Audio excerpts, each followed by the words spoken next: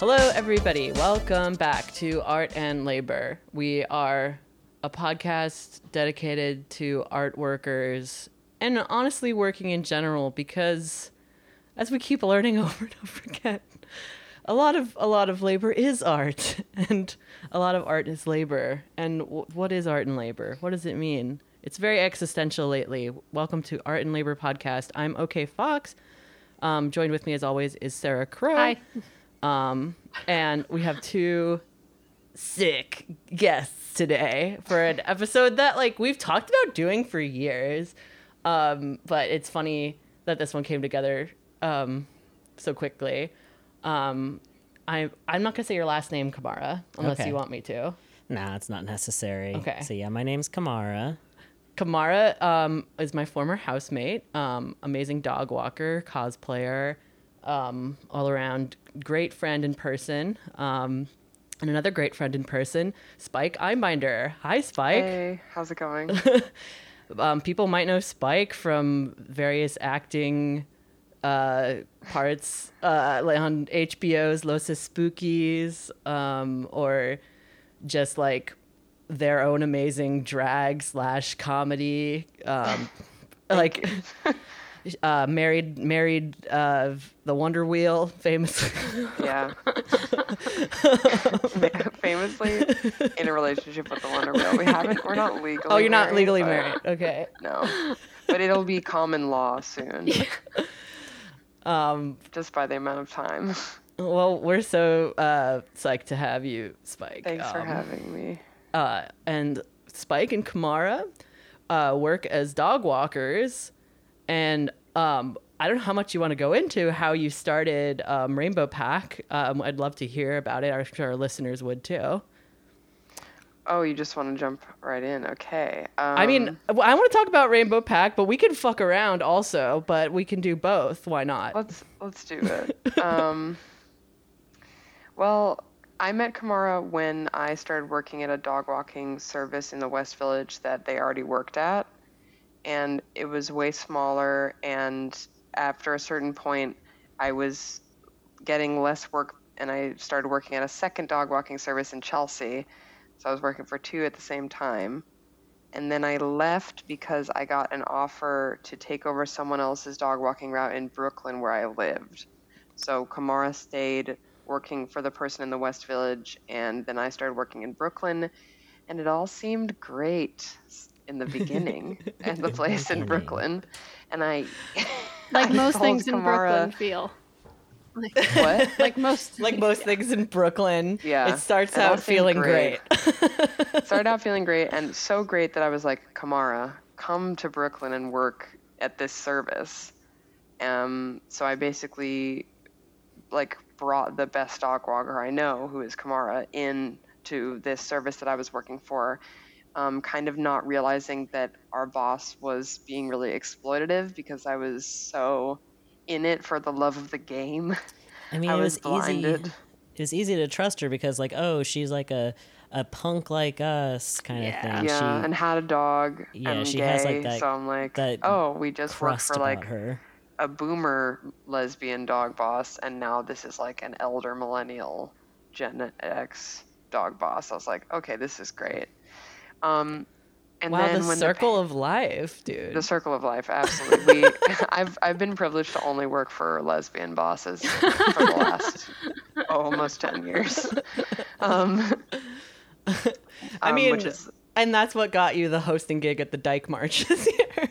I mean, I'm I just literally kidding. I'm just... don't understand how that happened. And when it did happen, I was like, I love this, and I'm so grateful for this, and I will wear this honor with pride for the rest of my days. God, I was I was so actually- sad I didn't go. I really, really wanted to go, but I had to work several other Pride things for my day job, and I was just like, I'm too tired to do another one of these.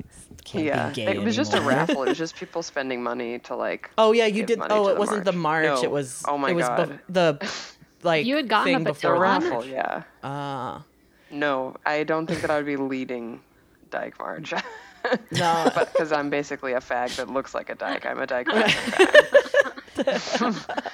but they had me on the stage being like, if your name is Lillian, come up. You've won like 2 hours of tattooing from this person and a box of dildos. Like, that's what I was doing. Posting, and it was awesome. That's a cool gig, though. That's awesome. It was like, they were like telling me about it, and they were like, everybody there, you will be paid in money and dyke adoration. And I was like, sign me the hell up. Like, I'm so down. Because you're just giving people What's price. the exchange rate on that? The exchange rate on that? So it gotta be something fun. But yeah, sorry. I didn't, I guess I didn't mean to, for us to launch into this kind of serious situation that you guys were in with your former boss. That well, it was the pandemic. Like, it blew everything up, which in a great way, because, I mean... Because everybody was at home with their dogs now. Well, that was interesting because, I mean, basically what happened was in March, when everything shut down, what would you say, Kamara? We didn't come back till June? It kind of depended on how much... I don't know. Should we be saying our boss's name in this? No. Don't say a name. Okay. It kind of depends on like how much she liked you when you came back, because she kind of brought me back a bit earlier because like at the time after me and OK got evicted from our building, I lived in her apartment for about a month where she didn't want me to have any of my stuff in the common space. Or her like, being our ex-boss. Like, yes. Kamara lived there in between housing after getting kicked out. Yeah, so she also used me as like a dog sitter. Easy labor, being like, oh, this person is already here, and she fully like, and she fucked off upstate. Yes. Oh, cool. She was not there. And she even like had me do dog sits, and I like turned on the air conditioner for one of them because it was a dog that wasn't handling the heat well, and I was worried about her getting sick. And she just yelled at me for like having the AC on for the dog. Be like, don't have the AC on if I'm not there, essentially. And yeah, this person, like, whatever facade they were keeping up before the pandemic of liking their workers, it became clear after the pandemic, like, that they just wanted people who would be easily controlled and to make money passively off of them. Which is so her role was she gave us our schedules and emailed clients. That was her only role besides, and we had to pay her a third of our income every week. She got a percentage of each walk that we did. No matter how many dogs we would walk, she would take $5 off of every walk, which is leaving us $10 per walk. Wow. And before the pandemic, there were, 5 full-time dog walkers, and we were trying to train a 6th. And when we were all coming back, she contacted me, was like, hey, I want to give you first dibs because the work is way less. Do you want to come back? And like, I'm immune compromised and was high risk, and this was like early 2020, and I didn't know anything. So I was like, I'm a little worried. And she was like, okay, totally hear you, totally understand. And what she meant by that was, I will give all the work to Kamara. And if you want work, there will not be any for you. But she made it seem like it was okay, but it really wasn't. So she had me flyering for the business, and I was not doing that fast enough. So like she was getting on my case about it, saying like, you need to flyer faster. And I was like, I haven't worked in the physical job that I have in 3 months. Like, I'm not used to being physically active. I've been like doing nothing for 3 months or whatever. And at that point I decided just to go off on my own and make my own route. I informed her and the other boss, who is across the country in California, in a joint email that I was resigning, and being like, thank you so much for all that you've given me. I appreciate it. I'm so grateful. I treasure my time here. I'm sad to be leaving. I want to do this route not in competition with you. I hope that if I see you on the street, it will be friendly, and anything you need, supplemental work, training, whatever, please reach out to me. I'm available. Wow. And way nice. I got a phone call right after that email of like, what do you think you're doing? You're not going to make any money. Like, good fucking luck. Like, just, and me being like, okay, but if I see you on the street, it's still going to be cool, right? And her just like, I don't know, like, I can't say I won't rip your flyer down if I see it up on a pole. Like, just turned on me instantly. And like, I'd taken care of her own personal dog. Like, it just felt really harsh. People who want to make drama out of anything. Jesus Christ. It was not even drama so much as she just revealed herself. Yeah, exactly. Like, I mean, but she then was pissed Kamara that you stayed weren't working future there. money. What? Yeah. She was pissed off because you weren't going to be making her money in the future anymore. Yeah, I was going to be making my own money and paying rent faster for myself. She needed to be the king pimp of all the dogs in that part of Brooklyn, and you were moving in on her turf. I mean, dog walkers are notoriously territorial. It's wild. Not even. Like, they don't have to be, but a lot of them are. A lot of them are for sure, but not. That's what I tried to have not happen. But I started Rainbow Pack as like a Instagram page for myself when I was starting off alone. I didn't plan on involving anybody. And I posted like, hey, I'm leaving this other company. I'm so sad to leave it. And got a horrible phone call from the ex-boss. Take our name off your Instagram post. Like, we want nothing to do with you. Like, just going wild. Jesus. And Kamara stayed working there until October of that year, but in the later part of August, we were like starting to talk again and have plans. So we talked, me and Kamara, this is August 2020. Yeah. Do you have like the Google Doc of our email thread already up? But we talked to other walkers who were still at our ex company and sort of all met up together without the boss, and decided that we were going to present a list of demands. Even though I didn't work there anymore, I was like in solidarity with everybody, being like, you need to be paid more. Like, we're going to try to get like overtime for night walks and weekend stuff. We want like a bigger cut of sit money. We want to be able to refuse work. We want built-in sick days. Like, another thing was we asked for 10 sick days a year. And I remember my dog Fabio was dying, and the day that I had to put him to sleep, I had to work my route. She would not let me take off. And then I was back at, she allowed me to take 1 day off work the next day. Like, yeah, because if you took off, that means that she would have to take over your route, and she's fucked off upstate, like, pretty fully. But she also had her own route that she wouldn't let anyone else walk because she was so controlling. And every person who, for the last, I think, for the final, like, 5 employees was a person that me or Kamara brought in. Like, she was so paranoid and not trusting of, like, workers' abilities. So yeah, that's probably why. It's probably because you guys brought them in, so she was trying to like build that relationship for herself so that you wouldn't take it.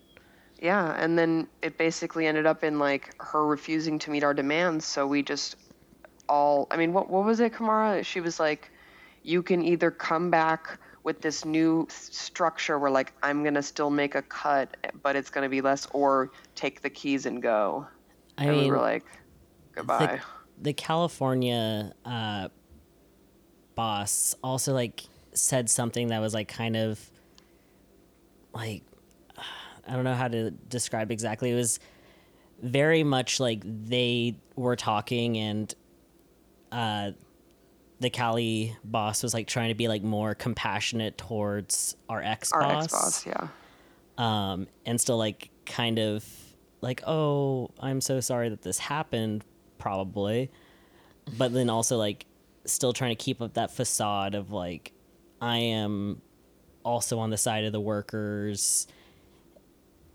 And so like but I'm fucked off in California, and maybe I help with like legal stuff or something, but I like hardly do anything. It's hard to say like what barely anything. Barely anything. They're more of like just a name. They're not so much branding. Like they're just branding, because like they really have very little to do with like the actual like the New York Brooklyn operation. part. They have their own Kill me. solo thing in California. But like they had a relationship. What? They had a relationship, like they were friends back in California. in New York. Or in New York? With the New York boss. It's all confusing. They split off. But yeah, so like I see. Callie was like trying to This is all California people not knowing how to deal with New York shit. I mean, Holy shit. they were trying to like placate to us, but then like I think that I like called them out on that, be like, no, this isn't gonna work. We're not going to talk individually to And like her. I remember talking to Kamara a lot about this at the time because we were still like living together and stuff. I remember talking to you about how like you guys have the relationship with the owners and dogs. So it's like you have all this power to just like ask the owners what they want, and isn't that what you ultimately did? Yeah, and like we invited the old boss to be like, hey, you can join the co-op as well if you want. And so nice of you. Her literal response to that was, well, that doesn't benefit me in any way, so I don't see why I would do that. Yeah. It's like, what if it's like you are the Grinch and your heart is not growing in size, girl? No. Like, and meanwhile, like her and her girlfriend are like sitting together, like, you know, she's been crying. You have to back up though, Kamara, because this was what Kamara's referring to is in October when we all met face to face, the workers of soon to be Rainbow Pack and our ex-boss, brought her girlfriend to our meeting as she has nothing to do with the business. Yeah. And like to be like so the only person on her side. Say how hard she worked and how crazy we were being, and like this other thing happened where it's like there are like we're mostly trans people and one cis person who was a woman of Rainbow Pack at the time, and the girlfriend kept saying like women in the workforce, we have to do these things for ourselves, and like no, you know, this is how it is for people in the workforce. It's like this mentality of like, no, you need a boss to be making money off of you and putting you in your place, because that's what's replicated when it's a man boss. Like this is what it's like baby. In the workforce. Like you may be mistaken just because we're women, like we're the same, and that's not bad, that's actually good. Which was the biggest mindfuck of all, that they were like, this is how it works. You eat shit. You eat our shit, and you should be happy because it's rainbow That's shit. That's exactly. Yeah. I mean, also a cis woman, but like in working for Generation X, it can be like they are living in an absolutely different world than the boomers or us. Like they're their own thing where they really are the eternal victims. Well, no, that type of identity politics is like being used as like, don't you see, we're the same. Like politicians do the same bait and switch. Like look at Lori Lightfoot in like Chicago. Fucking Beto O'Rourke. Like even I remember at the time like being like, whoa, a black lesbian marriage in Chicago? That's crazy. And then all my Chicago friends were like, what are you talking about? She's fucking terrible. I'm like, oh my God. Like, sorry. Kristen Cinema. She was supposed to be the big, like, Generation X bisexual oh my God. Menace with bad style. Yeah, evil. Horrible style. Who was it? Fucking menace. Disgusting Fisher Price bullshit. Get out of here. But yeah, at that meeting, we basically took the keys and the dogs who corresponded to those keys and split off. She was like, you're not allowed to use our brand, you're not allowed to use our name. We were like, absolutely no problem, don't need it at all. Don't want it, it's actually toxic. Don't need it.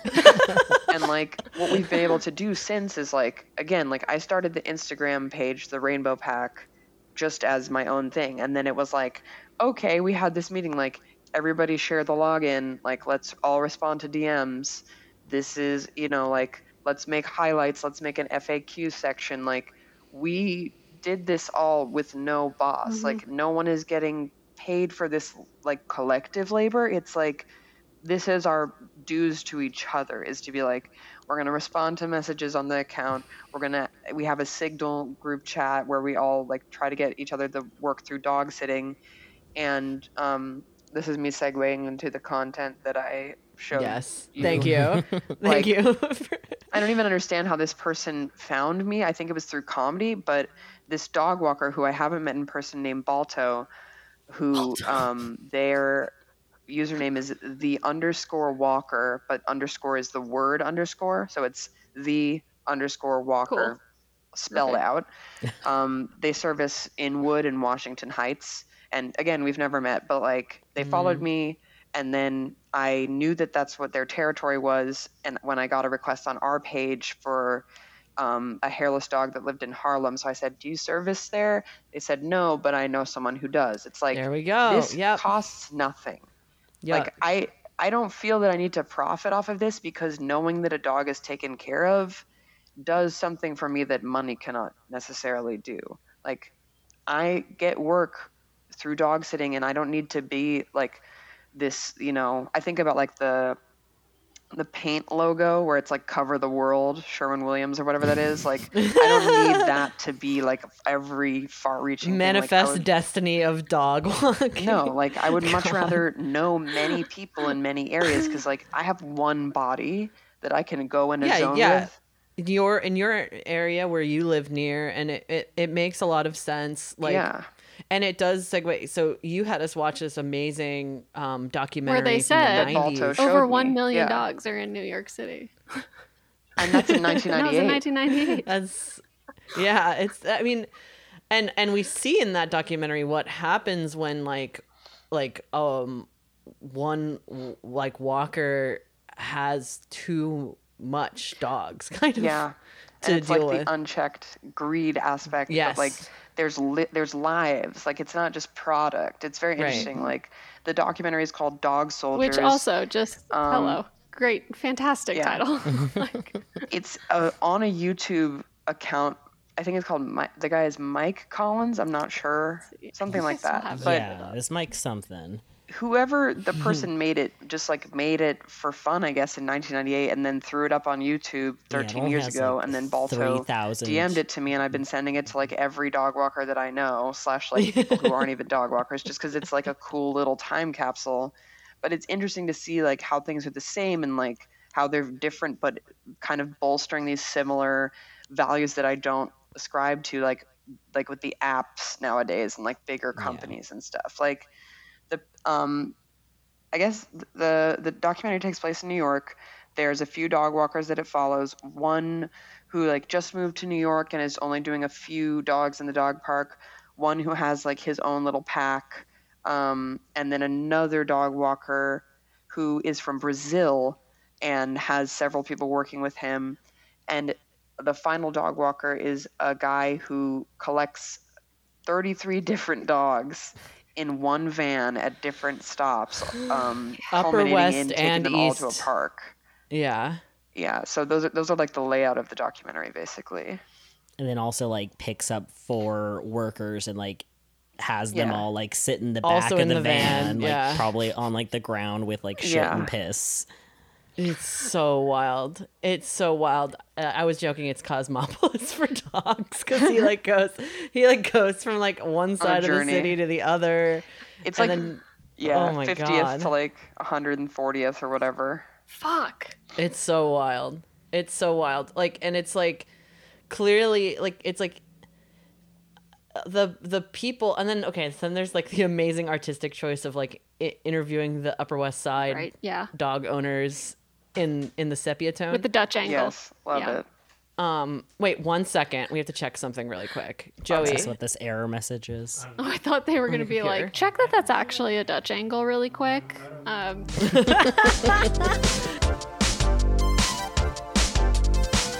we're back, and we were talking about the documentary. Dog Soldiers. The documentary Dog Soldiers.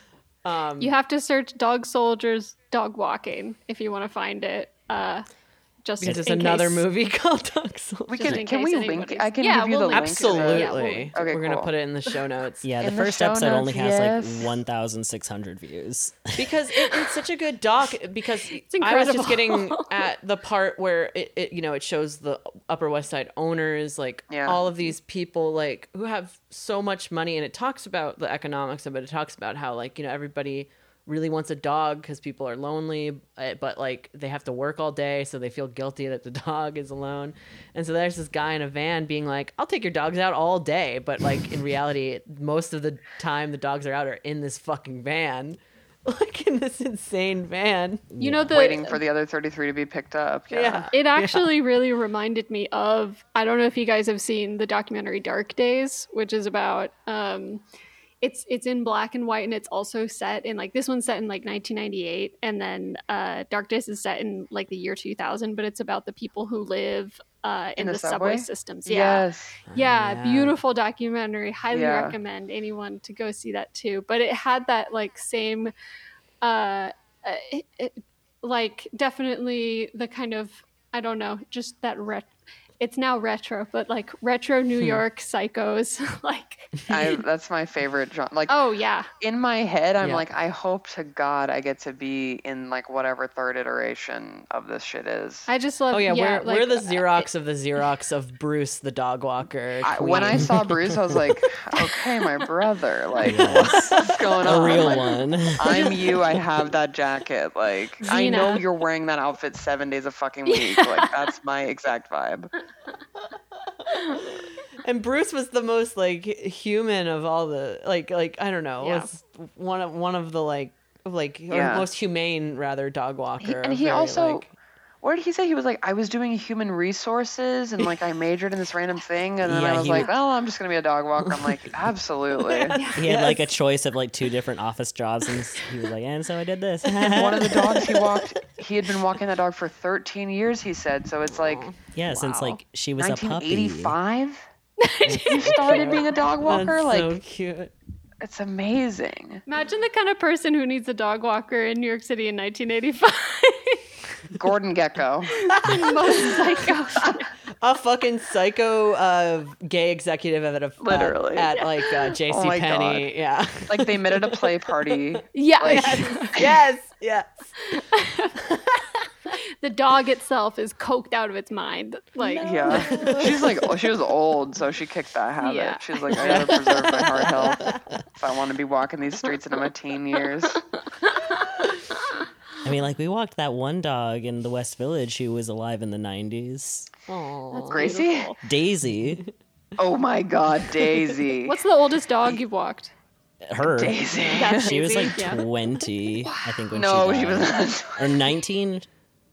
She was like, yeah, you know what? Fine. She was 19 and 20. I don't know. Incredible. Like, I mean, do the math. she was Drinking age, really. She was alive even when I left.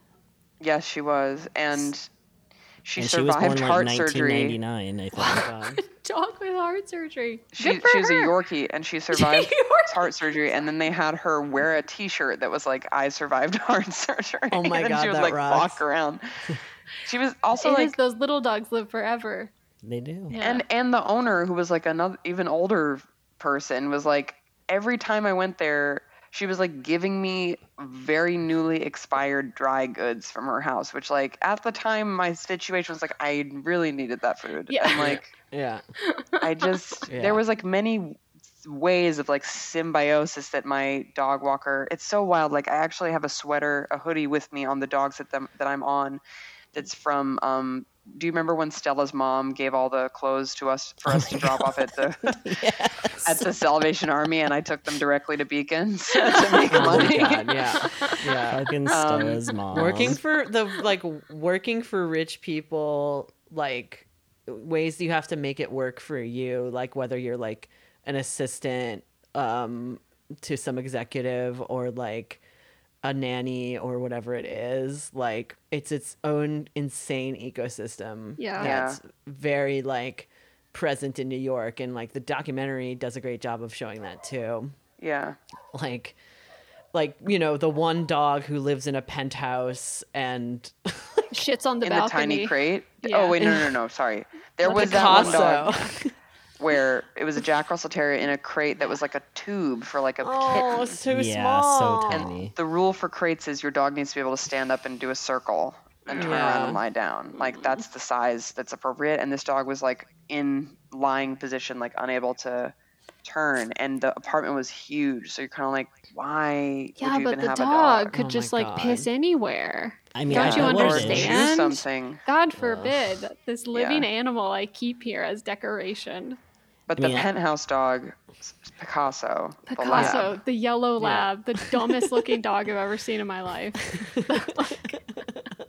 That dog, the guy goes up and he opens the dog's door and he goes, "Come, look at this. Look at the balcony. Look at how We're on the great this 22nd floor." is. And you just see like the corner of the view is just like a little minefield of poops, of like old dry poops on the balcony of this like top floor of this place. And it's like, I don't know if that was just a 90s thing. No, that's just a rich person thing. Because like, disintegrates. I mean, think about like, I was a very like close follower for a couple of years of Paris Hilton's Snapchat, and she's one of those people who kind of cycles through like toy breeds or whatever. But like tiny dogs, yes. she had tiny dogs, but she'll always have about 10 of them at a time. And like from like, you know, further investigations, of course they just like, it's because these people never learn to even clean up after themselves. So why would they ever pick up after these dogs? Like but like just as like a side note, she built basically like a Barbie mansion for them, which is pretty cool.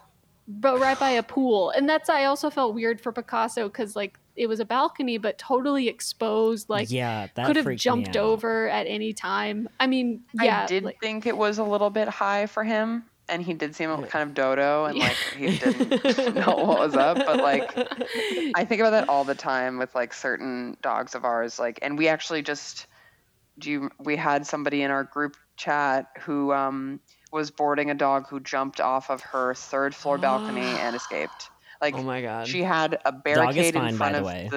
the screen door, and the dog moved the barricade, opened the screen door, jumped off, like bonked, then got up and was found like a mile later and returned. But it's just like I feel like anything can happen. I was watching this this Japanese TV program about like a Shiba that just they kept on escaping, and they figured out that it was like climbing up a tree. And you were watching Night Scoop. You were watching Night Scoop. Familiar. Yes, and yes, it's exactly. a great episode, and Spike will definitely send it to you because it's so funny. Okay, cool. And I don't know what that is. there's several episodes of Night Scoop where they just like follow dogs around, and like, That's what do you do awesome. all day? Like, I mean, hell yeah. really cool, like documentary. And don't they just like basically just come to terms with like, okay, well, the dog's gonna get out, but he's not up to anything bad, so I guess it's fine. He's waiting for me at the train station, or he's like visiting my grave or whatever. Like the classic.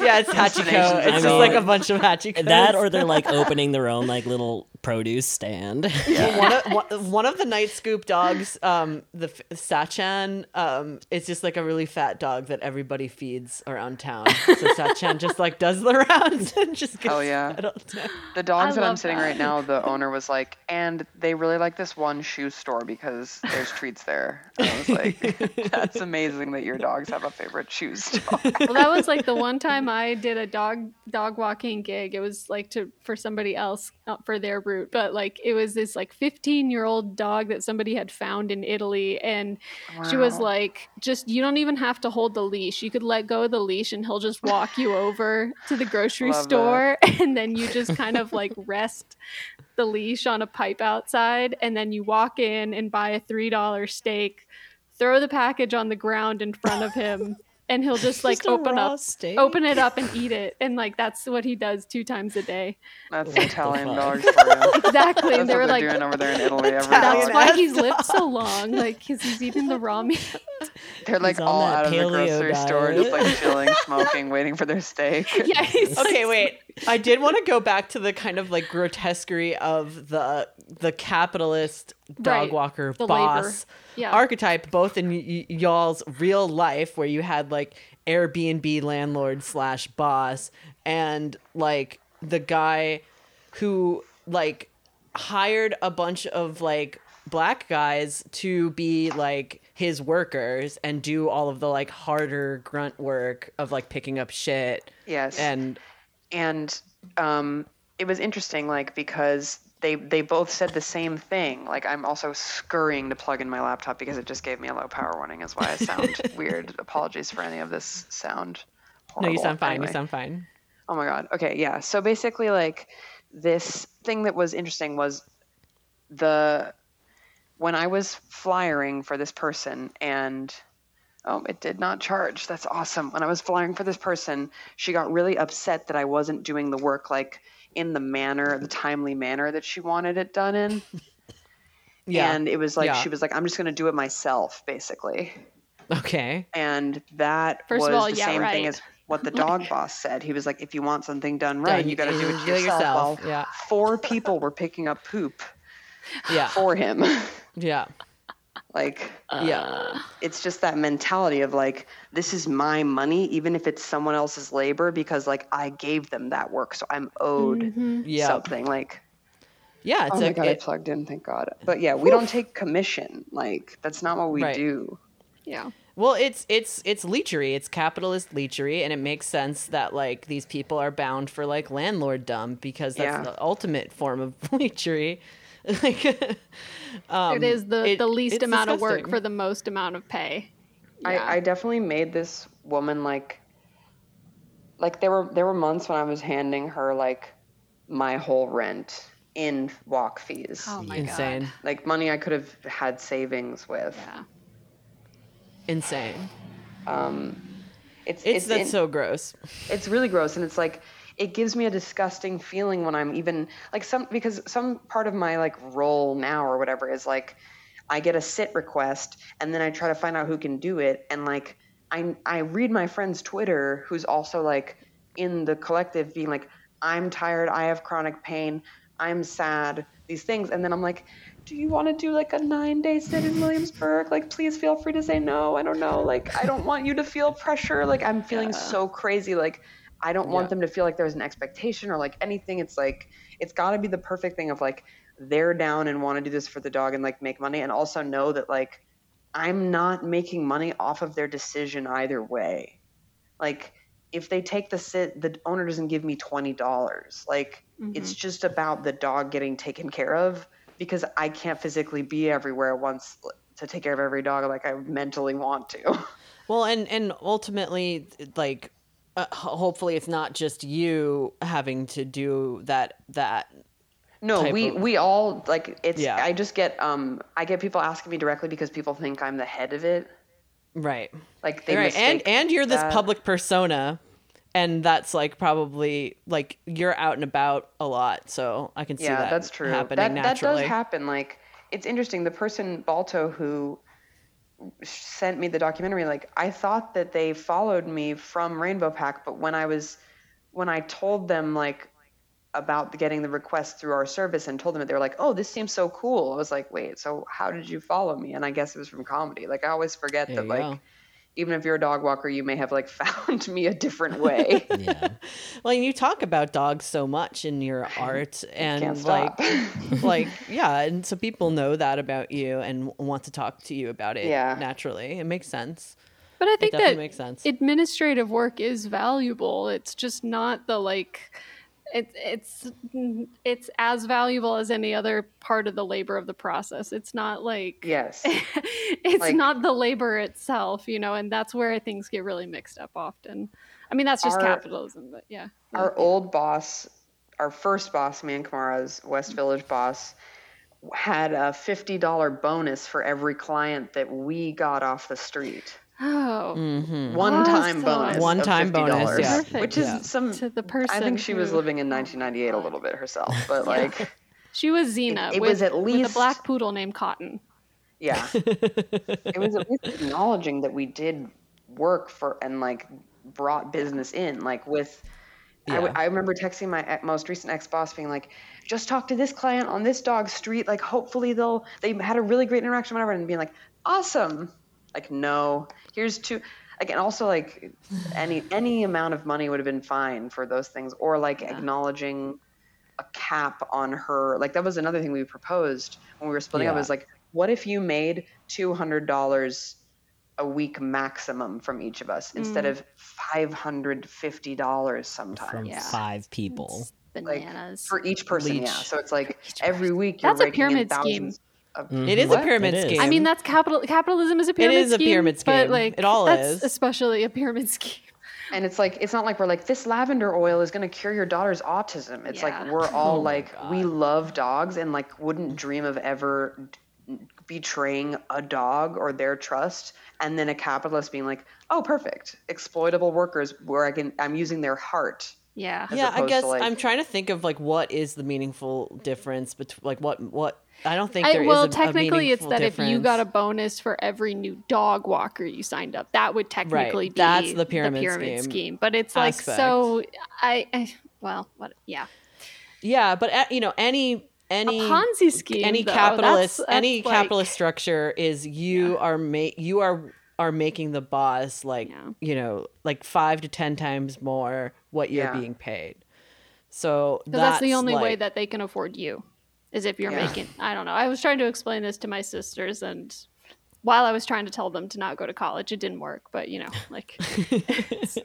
But for something like dog walking, it makes so much more sense for it to be a collective endeavor because it's like.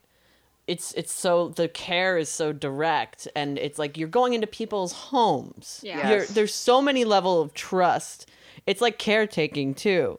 Like this shit should not be relegated to like a shitty hourly wage. Like it should be something where it's like this, you're like an important almost part of my family. Yeah, as like a society. child care, elder care, pet care, like those are all under the same umbrella. It's interesting that we're like assigning a dollar value to the hourly aspect of that when that's such an emotionally intense and physically intense thing. Like this is our societal punishment for domestication. Oh, I mean, need to pay people to take care of them. There are people now too. Yeah. Yeah, I've also even like had clients from the West Village and also from Chelsea back in the day where I did like other non-dog related I was going to bring that duties. up earlier when you mentioned that like stuff about like selling clothes or whatever. Like you're also doing a lot of emotional work for the person too. Two of the most intense examples of that were Astra's mom. She was a very cool lady. She was like a lesbian biker back in the day, and she would like do parades and whatnot, but then like she did get cancer, and so then was like very like behind in her life, and just like her apartment had become just a mess, and she's collecting clutter, and so like she would oftentimes like reach out to me just being like, I need help with like figuring out like how to split up my possessions because like I don't want to like leave this for my family to have to deal with. So she'd just like pay me to sit with her while like showing her objects, being like, do you want this? And she'd like say yes or no, and people get paid. Put it accordingly. That's a whole job. Like, but she would come to me because I was someone that she trusted. Yeah. And you know, I also attended like her basically like pre-funeral party where she was just like, yeah, I'm going to die, and I just want to have one last time to like talk to everyone. And like I just remember like holding her hand and like she barely like recognized me. It's like heartbreaking. But like, and our other coworker adopted her dog. Yeah, I wish I could have adopted her dog. Like he was my favorite. He was vicious to other dogs, but adored him. He was the best. But yeah, it was an intense situation, but like, you know, it did mean a lot that like she trusted me like that, and like that we had that sort of relationship, even if it was way out of like my expertise. Yeah. And then the other one was from Chelsea, and this was a man who he had been ran over by a park worker in what fucked up. What was that park that I worked at before in Chelsea? It was Madison. It was Madison Square Garden. Yes, Madison Square or Madison something park. Square Park. Sorry. Yeah. So that was where I first worked, or second place that I worked. That boss, she actually like molested me at that dog park, which was like kind of intense. She was Jesus. She was a character. This is the person who also saw me in a dog park when I was working for my first service ever and said, hey, you want to make more money doing this? I can tell you got a good thing going with you with the dogs. My friend needs an assistant, $500 a week. And like, that's how I met Kamara, is this same ex-boss of Kamara. Yes. Scouting me from a dog park. You know, that's the like fucked up part where you, to a certain extent, like, I mean, when you're in these positions, you're like, yeah, I guess I got to risk it. Like just going to... Yeah, it's like, oh yeah, it's not like about the homeowner or like the apartment owners like risking their apartment. You're also risking your own, too. your own especially like safety going into like meet and greets, like meeting someone for the first time and like going into people's apartments. Oh yeah, jeez. Which we were never paid for those by our boss, by the way. That's fucking bullshit. It would be after work, going to meet a new client in their apartment. Could take anywhere from 20 minutes to an hour of schmoozing and trying to onboard them. Never paid for Ridiculous. Those. Yeah. So this guy in Chelsea, he was hit by a park worker after hours because he got locked into the park, and he tried to like knock on this worker's van window to be like, hey, could you let me and my dog out of the park? And he thought that he was a homeless man. And so he backed up and ran over his legs and left him bleeding out in the park with his dog. He did survive. Delicious. A park worker should be in jail. Like, I mean, insane. As far as I know, murderer. There were no charges pressed. The cops cleaned up the scene before the park even opened the next day, and so like it was very hard for him to like actually get any sort of evidence on what happened to him. But like his dog was like taken to the Humane Society, and he was like freaked out because like this dog was 15 and like the love of his life, and you know the last thing she saw was her owner potentially being dead, and she must have been like freaked out as well. But luckily they got reunited, and then I was walking his dog while he was recovering, and like he would very frequently have me look at like his infected legs and be like, this is fine, right? The doctors tell me I need to like stop walking, but you think this looks fine, right? I can walk. They're wrong. And I just keep on telling him like, I cannot tell you medical advice.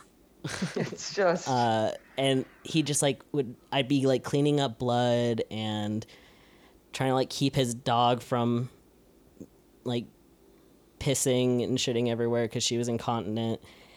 And I would also take him for walks because he'd be very depressed because like he'd be stuck inside and like unable to move around in his apartment. And so like I'd take him and his dog out, he'd be in his wheelchair, and we'd go walking together. And your title this whole time was dog walker. Just dog walker, not nurse, not house cleaner. Not physical therapist. Dog walker. Yeah. God.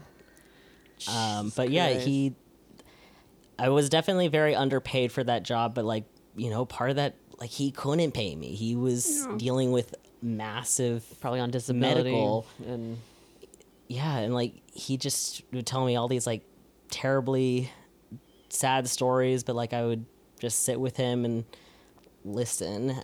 Sorry, that wasn't a crack, that was a burp. My apologies. Well, it is a public service, and you are braver than the troops, so it's true. Yeah, I mean, like I think that if we could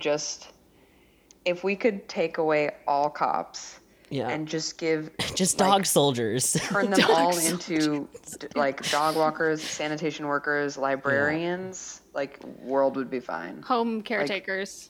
I mean, I don't know if I want cops to be dog walkers, because we had that one guy in the West Village who was kind of like borderline. I wanted to be a cop, but couldn't. Well, what I'm saying is, like, you know how there are those people who are like, I'm going to become a cop because I'm going to be not like other cops. I'm going to actually make a difference. Mm-hmm. I would hand them a leash. I would be like, please just be anything else. Like, if you're a dog walker, your eyes on the street. Hand them a leash, but then the collar is on their own neck. I'm still going to say no to that one, actually. No, for sure. The current cops, they're not motivated by service. They're motivated by money because it's extremely lucrative job. Most cops, yeah. I'm going off of like my Law and Order fantasy where it's like people are still getting into it because they're like, well, I was raised in this neighborhood and there are problems. Yeah, and, there I are wanna stupid do people something everywhere. about it. But I'm going naive, off of not like stupid, my naive.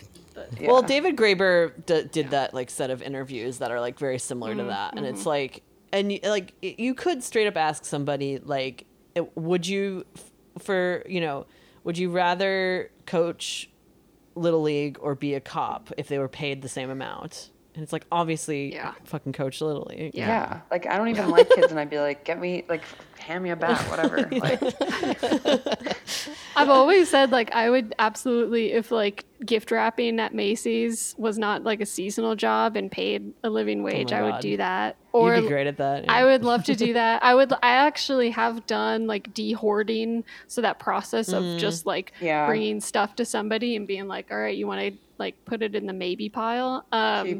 Keep, sell, or donate. And even the process of kind of convincing someone to like get rid of stuff, like I've done that, and I actually really do like it because it is extremely rewarding by the simple like pleasure of starting with a very crowded room and ending with like a nice one. But like, it's like it pays dog shit. Pardon my French. Yeah, that's actually offensive, and don't sorry. Dog shit is Are we talking about valuable. rainbow dog shit or like? No, I'm kidding. I'm just like the rainbow dog shit is like. I would also clean toilets. No, for a living wage. It's okay for us to be your boss. No, it's true. It's true. I would be remiss. We should talk about our other topic, which is we all went to go see the new Masaki Yuasa movie Inu-Oh. Sorry, I keep saying Inu-E. I don't know why. I think that's something else. It's something else. Yeah, it's got to be. But Inu-Oh is drawings of dogs. The king of dogs. Dog King. Dog King. Yeah. And the reason we got tickets is because our client from Dog Walking hooked us up. Because now that this is the last thing I'm going to say to put a little bow on this, like, through doing Rainbow Pack, the clients that we have and have stuck with us, it's like a mutual thing of respect. Like, they trust us, they treat us well, and they also are understanding when it's like COVID exposure, we have to retool. Like, I am sick, I can't walk your dog. Like, they're understanding of that in a way where we just had a boss telling us that was unacceptable, so we weren't ever like thinking beyond that. So it's way healthier for all involved. Like, the people's dog walkers are happier knowing that they feel like they're being appreciated more and treated more as an equal, you know? Like, yeah, and also like people like being like fair in like who they're hiring. Like, people don't want to fucking like, especially for something like, I don't know, like a lot of people are cheapskates and are like, well, fuck my mom, I just need a fucking like care worker, so I'll pay dirt or whatever. Or like maybe they can't afford it and that's one thing, but like, I don't know, I think for the most part people are gonna feel better knowing that like they're supporting a more equitable business than like the apps, like, who have not really taken off. Well, the apps are also full of horror stories. Yeah. I mean, if you could talk about the apps. Before. We should talk about the apps a little bit. Yeah. So the thing with the apps back to dog walking. Yeah, no, it's good. It's endless. It's good. The apps are really prohibitive in both ways. It's like, if you sign up to work as a walker on an app, it's a very intense screening process, but it doesn't necessarily take into consideration that a lot of the screening process is like things that people with a certain amount of access can do. Like, you must have a smartphone, you must be available at these times, like you must go through this training program that's unpaid, like you must be able to commute anywhere where your walks like are taking place. Like, all those things contribute to the worker being stretched thin, much like a delivery driver would be. Yeah. It's almost like you can't refuse the work that's coming up because there's so many people like contributing to this scarcity. Yeah. So anytime I meet someone who's like, I work for Rover, I work for WAG, I'm like, if you have regular clients, poach them. Yeah. Take them off the app and get them to like just pay you. Pay you and work with you independently. And these apps they're tracking you. Yeah. Like, it's so that the people hiring you through an app, they don't care about you because they can see where you went. They know they're getting like, you're clicking pooped here and peed here on an app. Like, it's this very like, I don't have to worry about what I'm paying you. Like, I'm paying the app $22, even though you're getting 12 of that, and the rest is fees. Like, because these boxes are getting checked, and I trust that. It's like, you trust surveillance, you don't trust an individual, and that's fucking heartbreaking to me. Yeah. It is heartbreaking. And you know, a lot of the restaurants will tell you the same thing about using Grubhub and shit. If you have a neighborhood restaurant, you like, call them on the phone. Call them Pay them in cash. Like, you know. Pretend it's $19.98. Call them on the fucking phone. Yeah, I always call restaurants. Sometimes I worry that I'm like annoying them. No, they honestly, every single restaurant they appreciate it. Yeah, it's like there's like, you know, there's like certain benefits to the apps, but it's exactly like you're saying, Spike. It's like, you know, it's fucked up. It's like okay, so you trust it, you trust this app's data shit more than like you would trust a human being just telling you. Like, it's in and like, it's false like because it's ultimately it's still a human being. Like, exactly, it's still, that's what I'm trying to get at. Like, it's still like the human is still putting in the data, so it's like. But you know they're not gonna. It's like people don't know where to go for like a trustworthy person, and like part of our deal is like when people ask us like, do you know any person in like Ridgewood or Bushwick? It's like, yeah, these people are like this other thing, because like it doesn't do us any good to try and hog it all for ourselves when we know other people can do it, and we literally, our legs don't go that far. Like, you have a certain capacity. You're not going to be like the psycho guy with the big van, like hurting, because you hurt the dogs at a certain point. You're gonna, if you are too greedy. Too many dogs, and that was even at the X place. Like, my maximum, I would do 20 to 25 dog walks in a day. Wow. From 11 to 4 with no breaks, and it was packs of 5 at all times, which meant because these were 30-minute walks, most of the dogs walk like 10 minutes at least was being in a building. Right. To make my boss the money that she was. It's like, and now that doesn't happen. Like, the dog, it's better for you. It's better for the dogs. Yeah. Yep. Although I would like to ask, just as like a dog walker flex, what's the most amount of dogs you've ever walked at one time? Well, Kamara. Probably 8. 8, 9. That's pretty good. 9 and 8. That's good. 9, me and Kamara together. Oh. Yeah. I mean, like together. I thought we were talking like individually, like one person. You've done 8 on your own. Woo, and I think I did 8 on my own one time too, but together we've done 9 and 10 before. Though. Yeah. But it was all dogs that like were chill. So they figured it out. Yeah. Kind of. Just to go back slightly on the dog van guy. Yes. Yeah. I think that part of the reason why he did even hire people was because he's taking them to a dog park, which have rules on like how many dogs a person can have.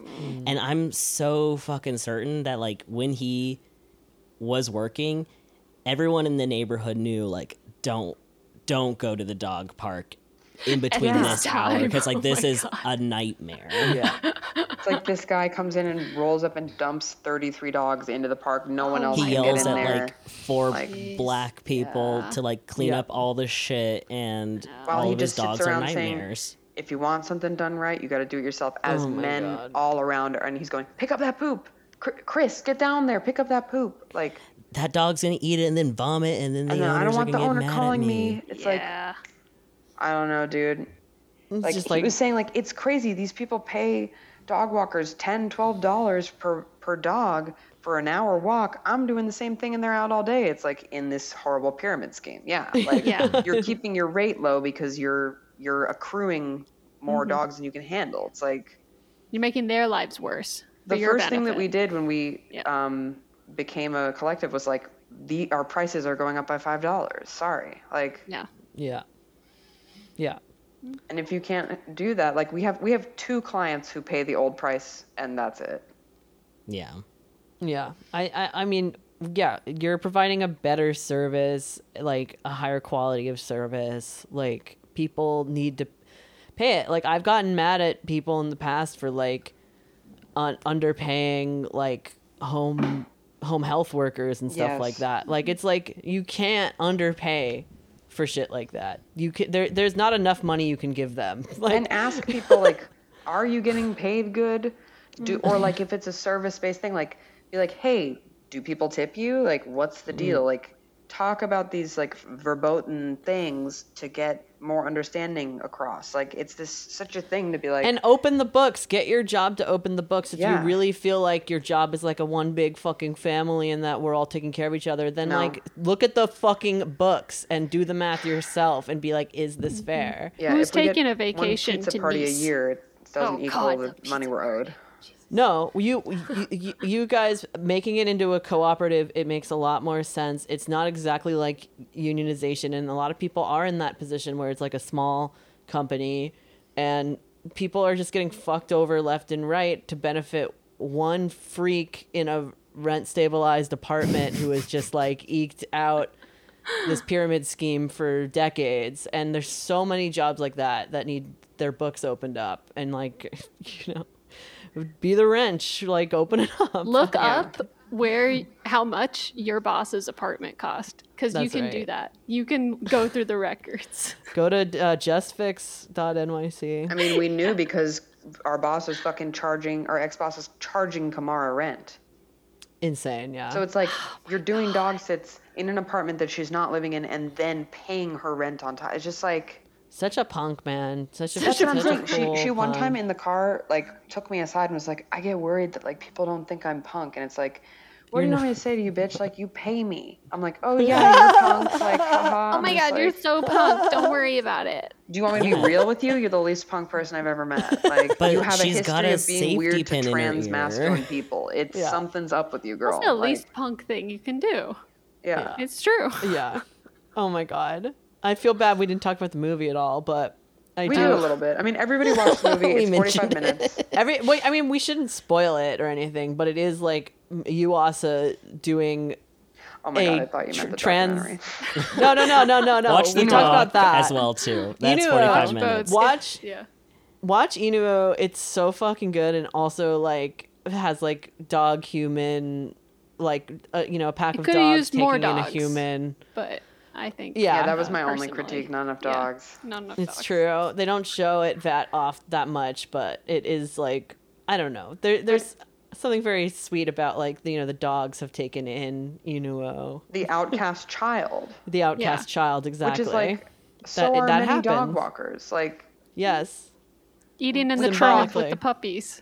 Yeah, yes. We kind of are all like a little bit of too much of a freak for society. Like, me and Kamara, when was the last time you worked indoors? An indoor job? I'm serious. When was the last time someone let you into a fucking house? I don't working for 5 hours in a place inside.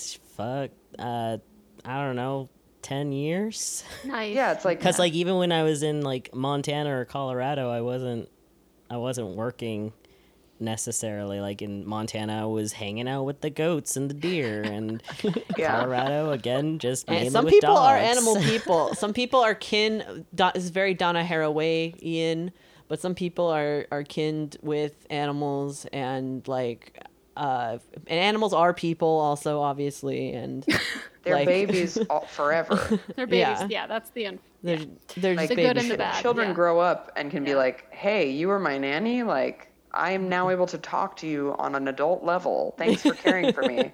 And dogs will like look into your eyes as they go from like incontinent puppy to continent adult to incontinent old dog and be like, thank you for witnessing my life cycle and holding me through it. Mommy. Yeah. There's something really, really touching about that. And yeah, I don't know. And that is one aspect of Inuo, but you know, it's also just Yuasa doing a T for T love story. Mm-hmm. Queen Bee is the main lead, and it's rock and roll, and it's fucking sick. And everyone should go see it. The power of rock and roll. The power of art. Yeah, the power of art, the power of rock and roll. It will set you free. It literally set him free. The power of Yuri on Ice. Oh my God. Specifically. I want it to be the next Yuri on Ice. I want Dojinshi. I want Sanrio collab. It's got the Yuri on Ice section. I want a cute little plush of Inuo being a little freak. It's so Hedwig. It is like Henkei story, like ancient. It's like the Japanese version of like Gilgamesh, or like I'm trying to like ancient stories being like reformed in a modern lens, in really cool ways, and like accessing your power through something that you're told like isn't, we do things by this book and you can't go outside of this book, but once you do, it liberates you in every sense to be yourself. Like, it's if we all have to live in a world where we have to work, which like for now we do, like if you can access something that liberates you while doing it in some way, like that's extremely rare and lucky. Yeah. Like the main character, I don't know how much I want to spoil, but like, believed so much in, rather than like telling the stories that were approved by like the government or the shogun or whatever, he was willing to just be like, absolutely fucking not. These are the stories that the spirits wanted to hear about themselves. This is what they told me. Gives me chills. Yeah. And I'm gonna go down telling my stories by my name. And I think there's a reason why like a lot of like trans people like are like associated with like kind of shaman stuff, or like in ancient cultures, and like I think that we like as queer people, like we're like, something animates us to go look back in the past about people who are not like related to us by blood, but are just stories that need to be remembered. Artistic lineages, yeah. There's like these certain lineages, and like that's definitely a huge part of the story, is like his blood lineage. But then like when they like the main character changes their name, and like then that like new lineage, it's so sick. And the body being changed, like finding yourself in a different body than the one that you were born with, whether by like, I wasn't like, the way that I found out that I was trans was because like I always felt it like it didn't happen to me, but like your body can change in a way that's outside of your control, and you can realize things about yourself like through that. Yes, that's a very like Cronenbergian transness, absolutely. And that's all real, and it can happen to you really late in life, and it can happen to you, listener. It can, you can wake up tomorrow. Liberation's just around the corner for all people, Yeah, it's not a bad thing. It's just like, get ready. Like you're only one breath of a dandelion petal away from being different the next day than you ever thought. Like. It's so true. Yeah, and there is something really neat about the movie, like because there is like a version of like that traditional story. I don't know if it's the Tale of Heike, or like it's like also what Dororo is based on, where it's like a disabled person slowly becoming not disabled, which is like kind of fucked up. But I feel like to get kind of like go around that type of critique, they showed like the way that like common people are showed in the movie as just fully like embracing these like queer freaks, and then like including like several scenes of like common people with like physical disabilities like really into it, like was like, this is like these are folks that are being like, celebrating like too. The freaky stuff about them wasn't their disabilities, it was like they are cross-dressing. It was like, whoa, there's a guy like me, like who's disabled, like, and he, what he's doing, he's wearing lipstick, which is like, rock the fuck on, like let me see that and get spirit from that and get energy from that.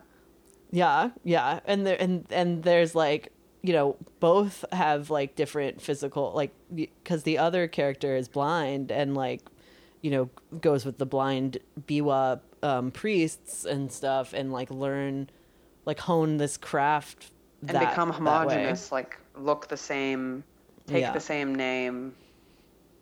Yeah, and so he like liberates himself from like that, and like, and he actually has support from his fellow Biwa players, like a lot of support. Like I was also kind of like wondering, because there are the other like 2 or 3 members of the band that don't really like have speaking roles, but I feel like they were probably also blind. Like I think that the fire breather, they're all probably like all the Biwa players were blind, I think. But there were also like the character in the band who like had almost like a cello, an improvised cello, and then the one that like had a drum. Yeah. The upright bass was so sick. With the bow. And it's like I think that they were probably also blind because like I was doing like some research on like the Biwa, the blind Biwa player situation, and it is like very much like this is the kind of role that blind these people can take, yeah. And so like me and Spike kind of talked about this on the train ride back, and that I was fairly certain that his mom was like not able to like support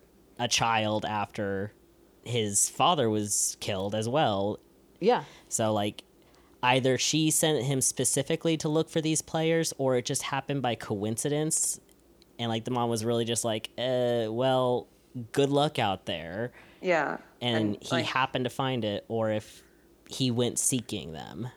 Yeah, and being like, your role, like just because your body has changed and your abilities have changed, like you actually have a new role that's also intrinsic to society. Like you are now a bard. Like even though the first, the troupe of Biwa players was like rigid and this one look and this one book of songs, like you're elevated to like being a part of culture and making culture. And then when you take that into your own hands, like what can really be done with that is what was so beautiful about the movie. And it challenged the power of the Shogun. Yes, absolutely. So, and like that's like a really interesting aspect of things that like, yeah, when I don't know, like I feel like people downplay like art and media's role and stuff, but it's like it's only as you like with a media project that's like, you know, really popular and doing really well, it's up to you how much responsibility you want to take and how much you want to push it. Because if you push it really far and you have like a very like, look at Roger Waters, for example. All this is in the news right now, so it's very, very relevant. But he's going out there like on these big huge tours like Madison Square Garden shit and just like pumping it full politics, like full like of what? I'm sorry, like, I don't know what this is. Oh, so Roger Waters is one of the Pink Floyd guys. Yeah, but I don't know, like, is he doing the big pig balloon? Like, what's going on? He's just doing concerts. So they're just music concerts, but he's writing all these different things. So like I haven't like watched the full concerts, but it's in the news right now because he's pushing. He's like, hey, China is not our enemy and we shouldn't be going to war. Oh, rock on, yeah. And that's like the big, like he has other messages too. Like I've seen ones that are like, fuck the Supreme Court and like, okay, sir. Give everyone abortion and like, I knight like, you know, like I've seen like that in the concerts too. But I think the big one that's getting the most media attention, like, so like to the point where like, you know, big time bourgeoisie media, like CNN is like, okay, we're going to sit down and have an interview with you and like figure out what you're about. And it's, I need to watch the interview still, but like, I think it's mostly because he is fighting against the dominant narrative that both Fox and MSNBC and CNN are all trying to push, which is a deeper conflict with China and Russia and starting World War III. Right. And like, he's brave enough to be like, no. And there's honestly not a lot of like high profile people who are being willing like, openly no. Yeah. Or like, it's like the Iraq people War who are like feel secure enough in their bag to be able to say like, yeah, I could just never make money for the rest of my life and I'd still be fine. I mean, that I think that is like something to consider with something like that. Yeah, like he's coming from that point of privilege. Yeah. I just like, I think that there's like good such on an him innate... still. Yeah. Yeah, but he's reached that echelon, yeah. And Inumo is the same thing. It's like they worked really hard. They reached this big echelon where they're challenging. I mean, I don't have to spoil the whole fucking movie, but you know, well, they challenge the Shogun. And there's like a consequence that Roger Waters will see one of the two consequences in the end of the movie. Yeah, that's right. Will he be beheaded? Or will he say NVM? About all the China stuff. Actually, please keep buying my records with the little diamond with the rainbow coming out that's on all your t-shirts. Like, I mean, watch this space. I bet he's going to flee to a non-extraditional country and just chill there for a while. That's my guess, but, you know, if we're making predictions. But yeah, it's an interesting point of responsibility, and the movie I highly recommend everyone go see it. Great soundtrack, great animation, like dazzling. It was so good. The main character is voiced by Queen Bee, who Kamara got me into through the Dororo reboot anime. Yeah, really good. And also, ironically, Queen Bee Avu-chan, she voices Inuo in the movie, who is basically a dancer. And then the other character, Tomona, he's voiced by a voice actor who's actually a dancer by trade. Wow. Love that. The singer and dancer switch roles. Yes. That's really I mean, he cool. does have a good voice, too. Yeah. Yeah. And I mean, Avu-chan knows how to move also. Oh my God. Like, she's really cool, like, kind of non-binary trans woman, half black, half Japanese, like, and extremely popular in Japan, which is awesome. Like, in a place that is not normally here. super opening to either of those things. I mean, what I loved about the movie is that the movie does make the argument that, like, queer and trans people are loved and beloved. And if we're given the space to just, like, showcase who we are and, like, be fully out, people admire it. Even like people who are, like, deeply cis, quote unquote. Cis beyond repair. Nothing can help them. They're terminally like, cis. Yes, we want to see you. And, like, think about the history of all the fucking rock stars of the world. They all played with gender, all of them. Or just were like, Bowie or Queen gender, or something. Or gender norms, at least. Yeah. Yes, exactly. Even if the moment they turned 60, if they weren't dead from drugs, they were like, actually, I am a Jehovah's Witness, or like whatever, where you're like, oh no, but your song is about not having gender. Okay, well, I'm just going to listen to the song and not you now. Why did they have to recuperate Prince? Yeah. I mean, like, that's like my guy, and like, I mean, they couldn't fully do it, though. Like, Prince was still being, like, a little freak on Twitter, like, up and oh my God, Prince really? on Instagram. Like, yeah, the Prince Instagram was cool.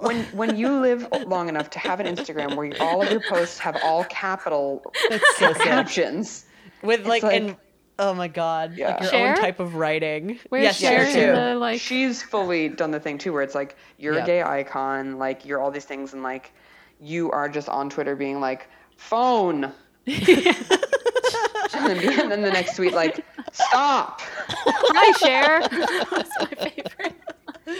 I guess my favorite of those is Britney, and I love the way she sources these like insane images of like the earth crying with a gun with lips and stuff.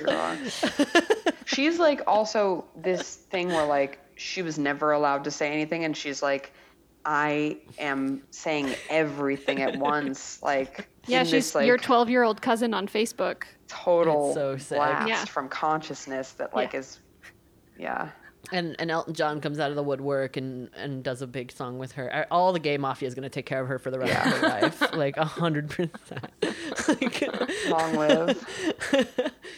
Okay, well, we should wrap up. I feel bad we had Spike on this call, and I should have like done any sort of like due diligence of like, how's your new project? I mean, anything you can tease for us? Why don't you have me back on when it's like happening? Because it's like, so the biz is like, I pray to God that it occurs, and the moment that they're like, this is being made, I'll be like, taking my rotary phone, dialing, and then, okay, Fox, hi, this is Spike Einbender, former guest of Art and Labor. Can you have me back to talk about this thing that's actually real? And the fun thing we're rolling out, pencil you in. As soon as you're hosting the second, or as soon as you're a guest the second time, you're technically a co-host, so. Oh my God, fuck yeah. It's a collective. Club. The only time that means something good, being a two-timer. No, I really appreciate you doing our fucking rinky-dink little bullshit podcast. You mean the podcast that I subscribe to and have listened to since episode 66? And we're at 169 right now? Like, bam, bam, bam. We got a real one. That's right. I mean, thank you for having me on. Thank you for seeing dog walking as an art beyond just the labor. This is a perfect episode. You really filled it out for That's me. True. Did a lot of the production of this episode. Because I was just like, let's talk about Inuo. I'm sorry, I like know zero about anime, and I loved the movie, but I'm like too dumb to talk about it. No. I don't think we could have filled an hour with it. We would have had to pick something else. Yeah, especially since it like officially comes out in what, like, it's not even out yet. yeah, it's like the 12th. 6 days. Another 6 years, yeah. But yeah. you know, I guess we're talking about Queen Bee. Yes. I think I the can one thing I finish. want to say is like talk to your coworkers, talk to your neighbors, That's right. talk to As an everybody who artist. isn't your boss, and organize. Yeah, and doing art, it brings you into a lot of spaces, and people want to talk to you, and that is like, and that is relevant to Inuo too. Is like, people want to get to know you, people want to see you, and like, and you have this like specialized knowledge of like, yeah, there's a lot of things that we can do to make our workplaces better, and we should all be working together and talking to each other about that stuff. So the artist as organizer is real. And then Kamara, what do you have coming up, or did you have any final thoughts? I mean, whenever Spike's project maybe comes out, I'll probably still be a dog walker. Still enjoying anime. I'm very happy that I got to talk about anime, Queen Bee, and dogs all at once. All your favorite stuff. So I did bring up some lyrics from Queen Bee's song "King Bitch," 2021. Here's That's very my favorite. gender. We will play it as the outro of this episode. My favorite English translated line is "Sit, shake, other paw. I agitate the police dogs. Dig here, woof woof. It's full of prey. Ding dong. By the way, I'll never forget you called me a lesser breed." Oh And my I think God. that's a very cool Wait, line. can I say it? Say it. Yeah. You Let's can say have it. fun. Thank you so much. Bye.